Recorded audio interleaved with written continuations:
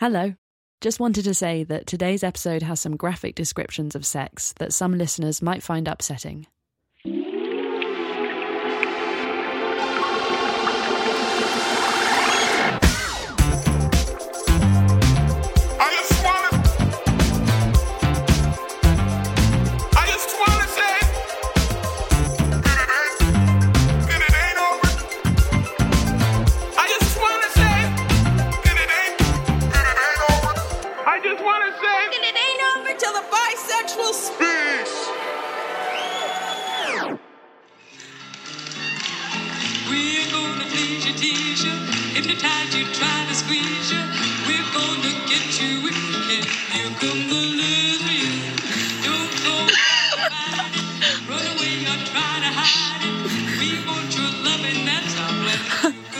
I'm obsessed with the bass line.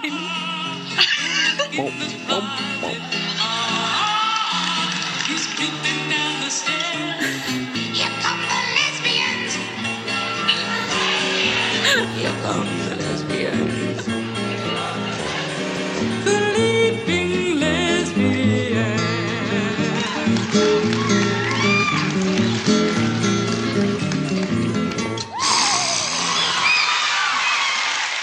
Hello. Hiya. Welcome back to another episode of Life of Bi, a slippery history of bisexuality. She's Elle Potter. And she's Mary Higgins. Speaking of which, this episode is about scary lesbians, which Mary was when I first met her. That song you just heard was a 1977 recording of Leaping Lesbians performed by Meg Christian. They're creeping up the stairs. They're hiding in your closet. We're jumping from the censorship of Japanese erotica during American occupation after World War II all the way to the lesbian sex wars in the 70s and 80s. That's right, the lesbian sex wars. George Lucas, eat your heart out. The Lesbian Sex Wars was a lesbian feminist campaign to censor pornography in the United States. So when you hear people saying, oh, I don't call myself a feminist because feminists are bra-burning, man-hating lesbians, they're about 50 years off the mark, but that genuinely was a bit of a vibe at the time. Back then, being a lesbian was a political stance. It was a way of life. If you're a lesbian, you're a feminist. If you're a feminist, you were a lesbian. And you didn't ever sleep with men.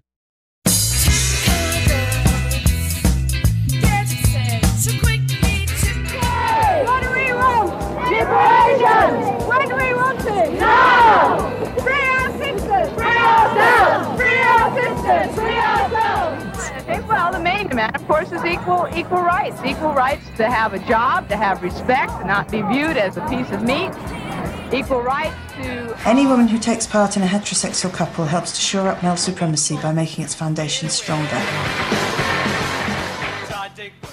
Unsurprisingly, these lesbian separatists didn't much like bisexuals. Who does? There's actually a lot of riled up lesbian press, actually furious press about bisexuality flying around during this period.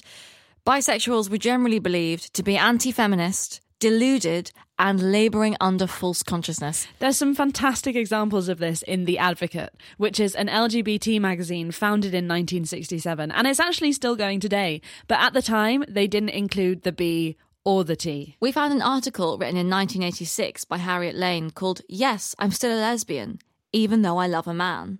In her article, Lane said that she would like to think the definition of lesbian is not so constrained that it excludes sleeping with men. An interesting suggestion. Yeah, well, it would be progressive if it wasn't rooted in biphobia. Lane's article was met with general outrage, almost solely from the lesbian community, who wanted to excommunicate Lane for sleeping with the enemy. One leaping lesbian wrote in to inform Lane that actually she was, quote, at least during the act, a heterosexual, not a lesbian. Which is accidentally an incredibly radical statement about the relationship between queerness and time. I guess to be a true bisexual, we should be constantly having sex with every gender. Oh my God, don't you? Oh, I forgot. I'm having sex right now. That's better, Elle. In response to another article about another lesbian sleeping with another man, and yet they didn't get the point, did they? A reader wrote in and accused the writer of, quote, polluting and diluting the very essence of lesbianism. Yet another article claimed that the bisexual woman, get this, is in fact the only woman who consciously chooses heterosexuality. Wow. Because she is the only woman who ever lives a heterosexual life with the full knowledge of the other option. Wow. The bisexual woman is, therefore, the only true heterosexual. Burn. It's just incredible, the mental gymnastics that goes into erasing bisexuality. Like, it's impressive. I almost feel like saying, fine, we're not here. Yeah, sorry, we ever bothered you. Yeah, well, thankfully, some bisexuals, fought for their right to be bi. They didn't go home and give up. And one of those warriors was Patrick Califia. What I was repeatedly told was that the straight people considered bisexuals entertaining.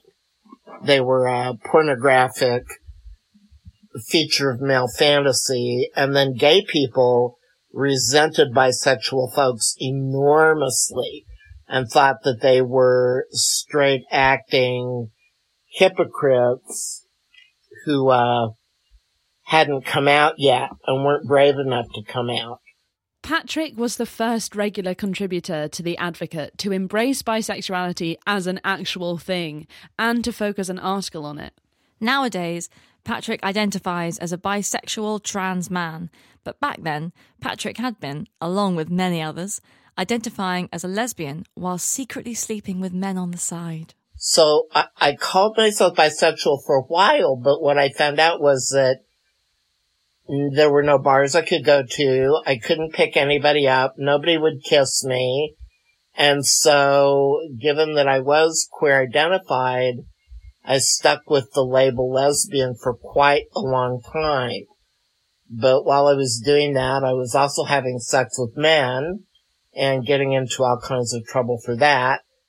When he wasn't writing for radical queer publications, Patrick was writing erotic fiction, poetry and non-fiction with a focus on queer sexuality and BDSM. In fact, in 1978, Patrick actually co-founded Samoir, the first lesbian feminist BDSM group in the United States. Which I think is legendary. It is. But Patrick's work often made him quite unpopular. In fact, he was forced to fight a literal court case against Canadian border forces to stop them seizing his book, Macho Sluts, at the US border. Honestly, find me a better book title than Macho Sluts. We interviewed Patrick on Zoom from his home in Portland, Oregon. It was 10 p.m. where he was, and he talked to us while lying on his bed and stroking his cat. Like a Bond film with an extremely charismatic villain. And I apologize for kind of popping up and laying down. I've got fibromyalgia, and I'm having a bad day today, so I'm kind of trying to get comfortable, and it's not really working. Oh, it's fine. It's like the antithesis to all other Zoom calls, but I think it should happen more often. It makes everyone feel very comfortable and intimate. Born in 1954, Patrick was raised as a Mormon in Utah. While attending university there in the early 70s, Patrick would go looking for lesbians in town. And I rapidly acquired a terrible reputation in the Salt Lake City community because I liked to go to the bar and pick up butches and take them home and give them their first joint, and then take them to bed and fuck them. But according to Patrick, the lesbian sex back then wasn't the wildest. The first or second time I went to a dyke bar, the only dyke bar in Salt Lake City at the time, which was called Perky's, an older woman who was a little bit drunk cornered me and said, "You're just a kid, so I better tell you something, and that's if you go home with any of these girls here, you go in the bathroom and you look in their medicine cabinet before you get in bed with them and see if there is mouthwash in their bathroom cabinet." And I said, "Okay, why?" Because if they have mouthwash, they are doing oral sex, and that is disgusting. I think it's fair to say, we were completely perplexed by this. Yeah. I had absolutely no idea. Like a world with no oral sex in it. It just doesn't bear thinking about. Yeah, and I thought the 60s and 70s were all like Stonewall and breaking down the taboos of old. Yeah, and like, whoa, man, peace and love. Yeah, but Patrick, our live correspondent from that time, reports that sexual taboos still haunted the lesbian clubs in 70s Utah. No toys were allowed. No fantasizing, no dirty talking. You basically got... Tribadism was the only legitimate form of lovemaking in the community at that time. What did you say? You don't even know what that means, do you? Tribadism. I think, is it like tribbing? It means rubbing your genitals against your partner's pubic mound or their thigh. I mean, I thought it was a very limited repertoire, given all the parts and pieces of the human body. But it would still be another 5 or 6 years before I actually found out what clits were and where they were.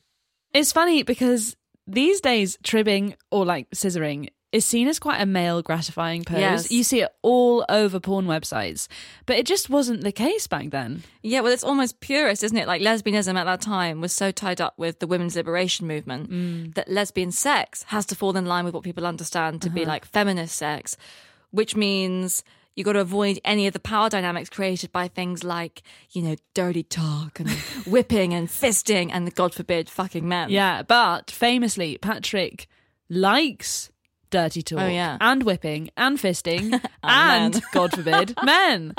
He wanted to be free to fuck how and who he liked. Last March, Ed Bradley reported that in one large Midwestern city, feminists had actually convinced the city council that they should have that right. They said pornography was an abuse against women and a violation of their civil rights. Arguing against them were defenders of free speech, who said, no matter how offensive pornography may be, banning it would be offensive to the Constitution. What they have done is to create a perception in the public mind that the rights of the pornographers are the rights of everyone. Oh my God. And that if anyone puts any restriction on any pimp in America, American democracy is injured. And what we're saying is women aren't included in this beautiful vision of American democracy, and we don't buy it.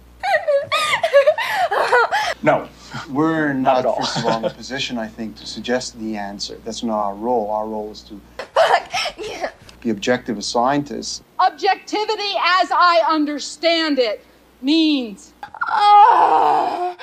that it doesn't happen to you. I mean, I really did feel like liberating women's sexuality was a really big part of feminism. And that if women were going to be people in their own right and not simply exist to make men's lives easier, then women needed sexual autonomy and independence. By Patrick's logic, a women's liberation movement that condemns some kinds of sex in favour of purer kinds of sex, that's not really liberating. That's just another kind of cage. And I also think that for me, SM is really almost a sexual orientation. That it's something that is so much a part of who I am, that if that's not available, if that's not accessible, then I don't think I have much scope for sexual expression in the world. The thing about SM, sadomasochism, is that it plays with hierarchy, right? But many lesbian feminists at that time felt that that mimicked a patriarchal hierarchy. Yeah, so the question then is whether playing with hierarchies in sex can ever be free from patriarchy and whether submission is ever actually voluntary. Because a radical lesbian would say that women are conditioned to be submissive, and so even if you are consenting to it, it's not free choice. Every year, millions and millions of pictures are made of women with our legs spread. We're called beaver, we're called pussy, Our genitals are tied up, they're pasted, makeup is put on them to make them pop out of a page at a male viewer. Millions and millions of pictures are made of us in postures of submission and sexual access so that our vaginas are exposed for penetration, our anuses are exposed for penetration, our throats are used as if they're genitals for penetration.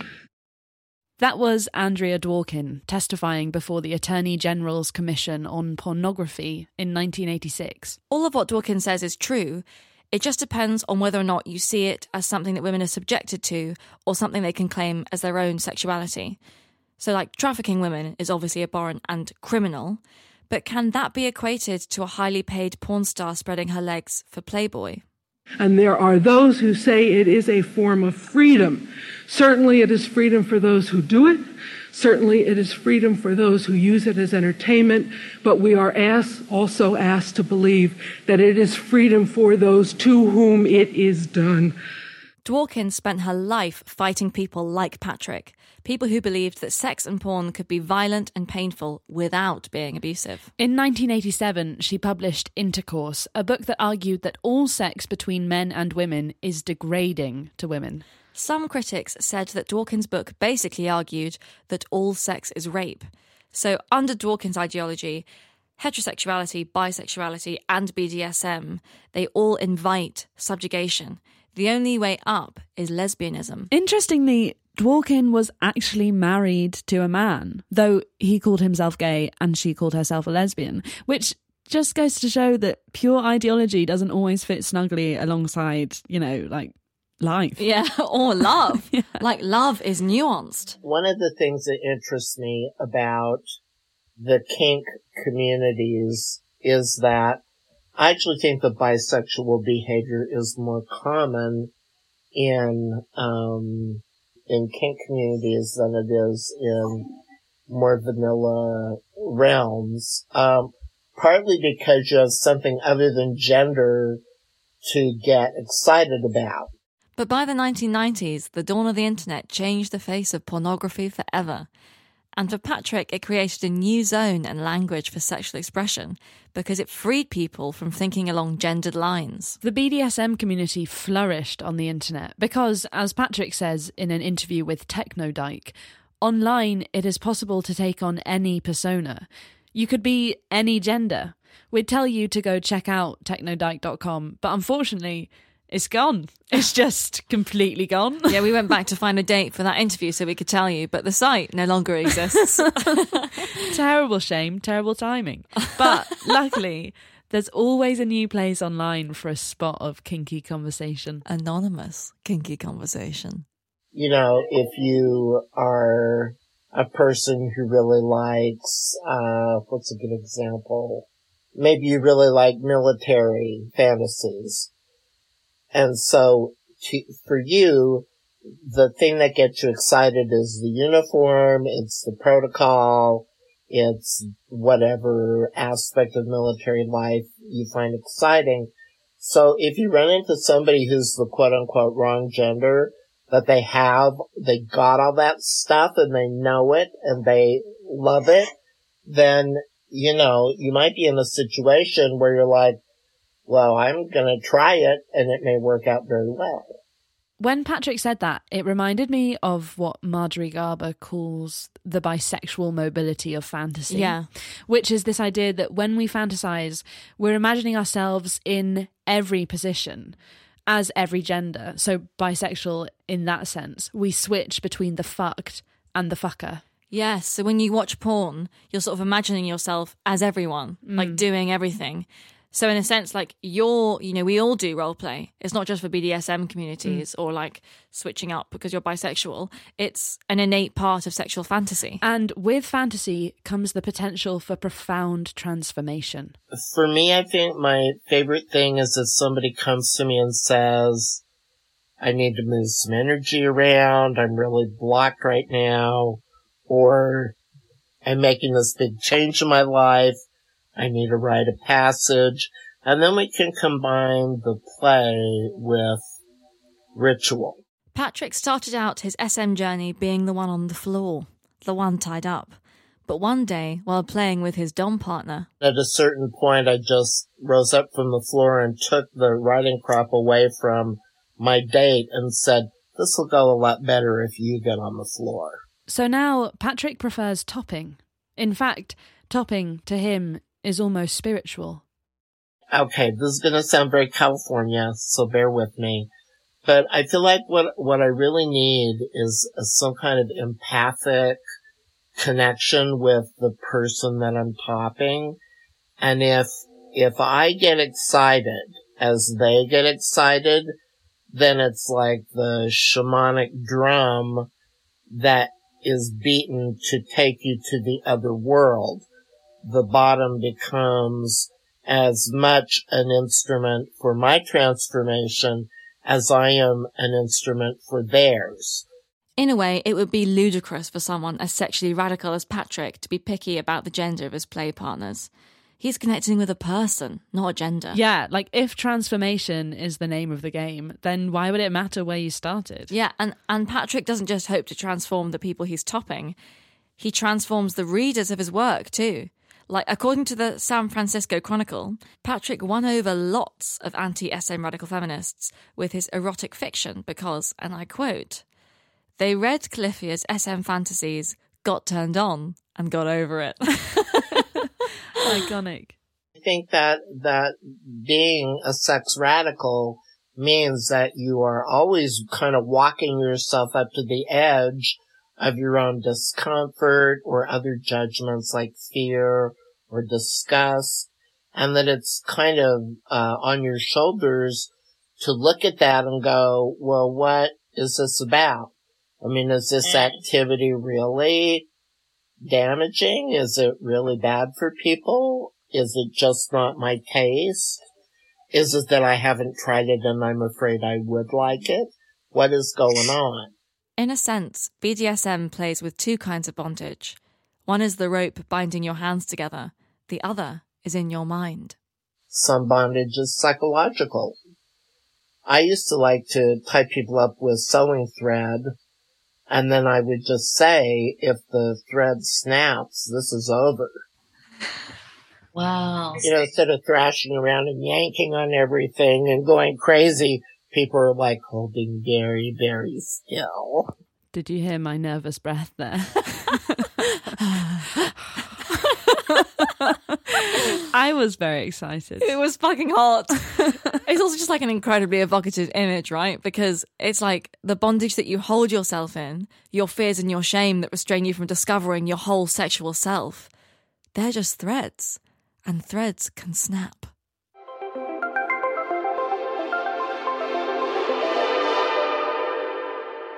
Welcome back from the break, guys. We're thinking about shame. Oh, shame on y'all. Shame on you. That was Samantha again. We just told her that we're both in long-term relationships with men. Her reaction was sort of shocking, but also at the same time, not at all. Because Samantha herself is a reluctant bisexual. I call myself gay all the time, but like I still resentfully fuck men sometimes. So I guess that's what bi is. Bisexual TikTok would say the same. This is where we've arrived, guys. This is where we are now. In an era of fourth wave feminism and rose quartz dildos, why would any self-respecting woman continue to fuck cis men? To demonstrate our point, here's comedian Rose Matafeo with her show Horn Dog on BBC iPlayer. Oh, for copyright reasons, we're not allowed. So I'm going to do my best impression of Rose Matafeo. Sorry, Rose. I am so sorry. My male friends are like, Rose, it's a tough time to be a decent man. Do you know what's a little bit harder? It's trying to be a straight woman at a time like this, given what we know about you now, okay? And the only accurate way I've come to describing what it feels like to be a straight woman at times like these is that it almost feels like trying to recommend a restaurant that has given you food poisoning 8 times, okay? Now, I don't know if we've made this clear, but we're not straight women. You got that? The point is, the pop culture Instagram feminism now, in its most flippant form, can be summarised in the colloquial expression, Ugh, men. Which, as a political stance, has its roots in the radical 80s lesbian expression, "Ah! Men!" So you can see how this historical exhaustion with men becomes transferred onto bisexuals by lesbians. Because they're going like, but babe, like, you've seen the light. Why are you still going to hell to get your rocks off? And if you think we're spouting bollocks, turn off the podcast. Our claims are backed up by the extensive research of the sociologist Paula C. Rust, who undertook a huge project for her 1990s book, Bisexuality and the Challenge to Lesbian Politics.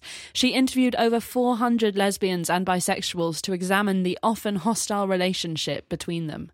If scary lesbians turn you on, my God, this is the book for you. Here are some spooky statistics.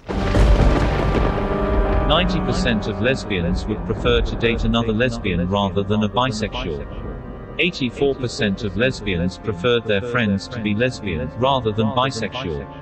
61% stated that bisexuals are less committed to other women than lesbians, and 53% stated that bisexuals are less trustworthy than lesbians.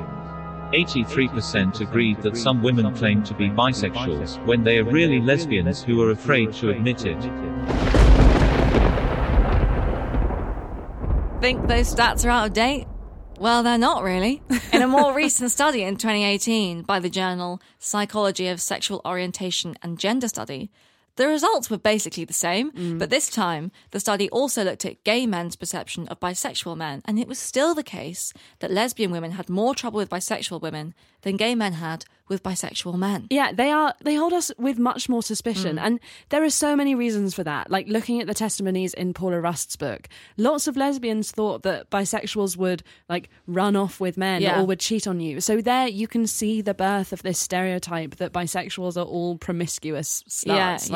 Yeah. And I think it's rooted in internalized misogyny. Like, because the reason that suspicion is more powerful between lesbians and bisexual women is partly because there's the assumption that if you have attraction to men at all, you're just going to lean towards that. Yeah, you'll just accidentally slip back into heteronormativity. Yeah, like it's a more powerful attraction than towards women. Well, it's just like that gravity image that we talked about in episode 3. The slide. Like, I think it's called the androcentric desire hypothesis, Woohoo! which is this idea that women, bisexual women, are straight people, basically. To put it bluntly. And bisexual men are gay. Yeah, exactly. Yeah, it all just leans towards the men. The dangerous thing about these attitudes, though, we're joking, but the dangerous thing about them is that they're like poison in the water. Like, you feel them. You can be a bisexual now and know all these negative things about yourself without knowing where the fuck it comes from, unless you look into the history. So you don't actually inherit it as a prejudice. You inherit it as a fact about yourself. Yes, like I feel nervous telling lesbians that I have a boyfriend, especially lesbians who know me because I'm queer. Yes. Not even necessarily from the things they say to me or even an unspoken air of disapproval coming from them. It's almost as if the judgment is self-created. Like I'm predicting their judgment before it even happens. Yeah, and sometimes the fact that they don't respond with complete derision makes you feel even more insane. It's like, where's this come from in me? It's just, but unless you know that those feelings are internalized by phobia, someone's put them there. You're not going to be able to dismantle them. Yeah, and then you meet people like Patrick and you realise that there were literally people decades and decades ago fighting for our right to fuck whoever and however we want. Yeah, and it's not even just that. It's not even just like fucking who and how you want. It's also like, can you still do that when people challenge you on it or make you feel ashamed about it? Because what I began thinking on TikTok was like, I think a lot of young bisexuals sort of accept shame as part of their pride.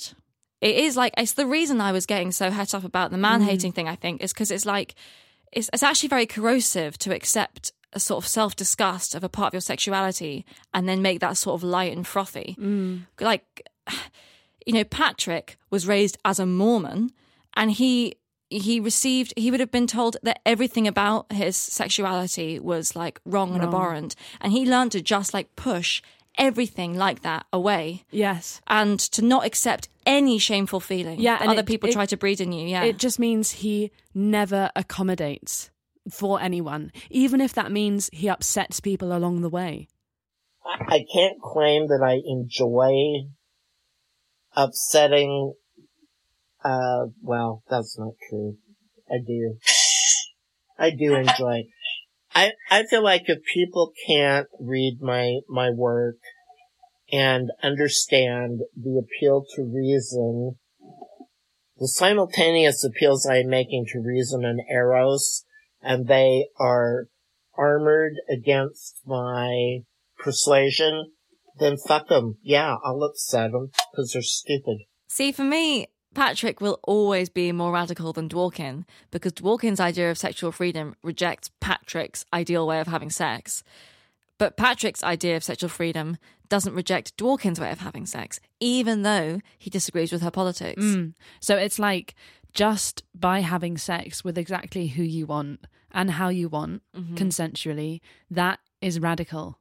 And it doesn't matter what it looks like to anybody else. Before we leave you, here's Patrick one more time. Okay, so when you grow up like I did in a world where sex was never talked about, so much so that my mother, who had 6 children, wasn't able to say the word intercourse or penis or vagina to me. I think that what you learn about sexuality is that it is the thing not talked about, this very important component of human experience that is shielded from view. And so you almost learn to pick it up like a flicker in your peripheral vision. And then you know, aha, there's something there. Nobody talks about it, nobody admits it there, but it's there. And so through fantasy, through the honesty of specific negotiation and communication, I can be in a world where the rules are different. And there's no such thing as oppression. And that's kept me alive.